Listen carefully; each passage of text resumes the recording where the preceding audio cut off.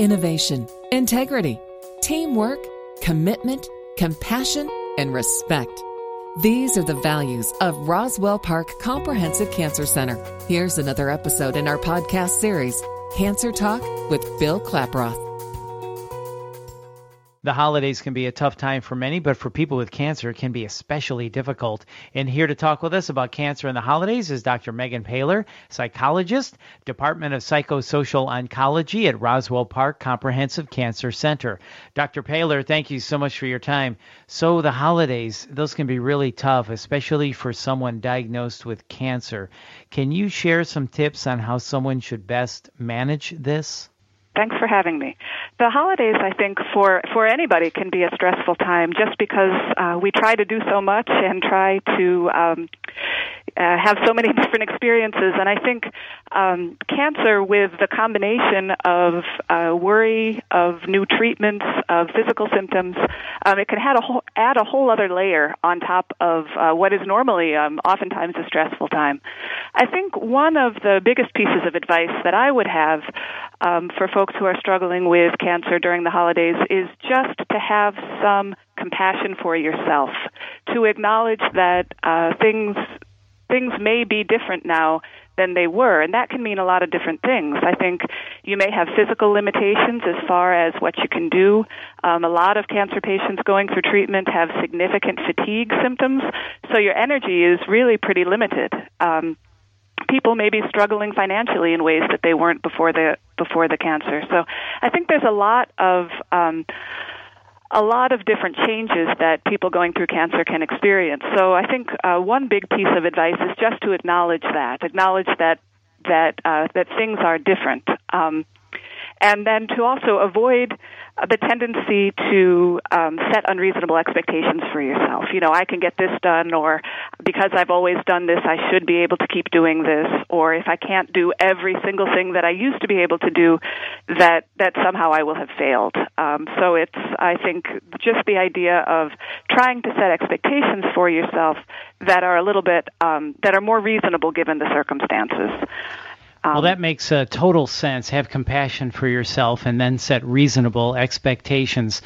Should you share that with other people too ahead of time? Should you say, I know you know what I'm going through, and I'm just going to have to lay low this year. I'm not going to be able to cook for everybody. I'm not going to be able to shop, and I'm not going to be able to be Superwoman. I just want to let you know ahead of time. Is it best to share that with the people that are close to you? I think so, yes. And I also think that people that are close to you are looking for ways to help. And so I think one of the best things, too, is as you're trying to achieve this sort of balance between, I think it's important to still do the things that are meaningful, the most important traditions. I think it's good to be able to hold on to those as much as possible, and that's where other people can really be helpful. So, for example, if your tradition is baking tons and tons of Christmas cookies. You may not be up for doing that this year, but you could have your family members bake batches of Christmas cookies, and you could sit in the kitchen while they're doing that so that you can continue to be a part of the tradition.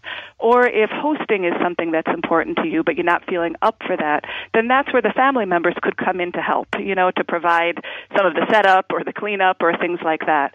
So sharing what you can and can't do with family members, I think, is very important.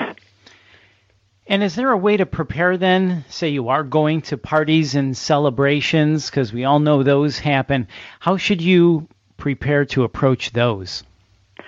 Well, I think that it depends on a lot of things. I think what I tell a lot of people is pick and choose. Pick and choose the celebrations that are most important. Obviously, if your white blood cells are low or if you have restrictions on your activities, first and foremost, be safe and follow the restrictions that you need to follow. But if you are given permission to go out and be a part of those celebrations, one thing I often advise people to do is to have an escape plan so that if you're feeling not quite up for it, that there's a way that you could either leave early or go to a quiet room or something like that, so that you don't put the expectation for yourself of being present at an event for hours and hours and hours when you may not be up for that. So you may plan to come late. You may plan to go with somebody who you can give a signal to, to leave a little bit early, so that you can simultaneously participate in the outing or the festivities, but in a way that is a little bit more manageable. Have an escape plan. I love it. So, Dr. Paler, for someone that is down in the dumps, someone that has a cancer diagnosis or is going through treatment and is just down, how do we deal with that? Do we try and cheer them up? Do we just listen and just be with them and offer quiet support? What's the best way to handle that? Well, I think that it depends on the circumstances for sure, but I think being able to acknowledge with somebody that this year is different, that things are hard, to be able to give the person permission to feel sad about it, I think that's important, because I think so often I see people and their family members that are working so hard to keep the positive face on for the other person. I can't let myself be sad. This is the holidays. I should, that dreaded should word, I should be feeling happy and joyous. And then the contrast between how I feel and how I should be feeling, that can be upsetting. So I think it's absolutely important to ask someone how they're doing. Give them the opportunity to talk about the fact that this is hard without feeling the obligation to immediately cheer up. I think usually when people are able to talk about it and to be heard, then it may be easier to do the more positive things. But without acknowledging it and being able to share that, I think that can be challenging. So give the person permission to feel sad. I think that's really good advice. And for friends and family who want to help, you talked about earlier helping out with certain activities.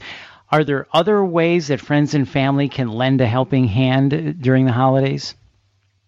I think one piece of advice would be for friends and families to offer specific things, because a lot of times people are reluctant to accept help because they feel like they don't want to burden somebody or that it would be an obligation.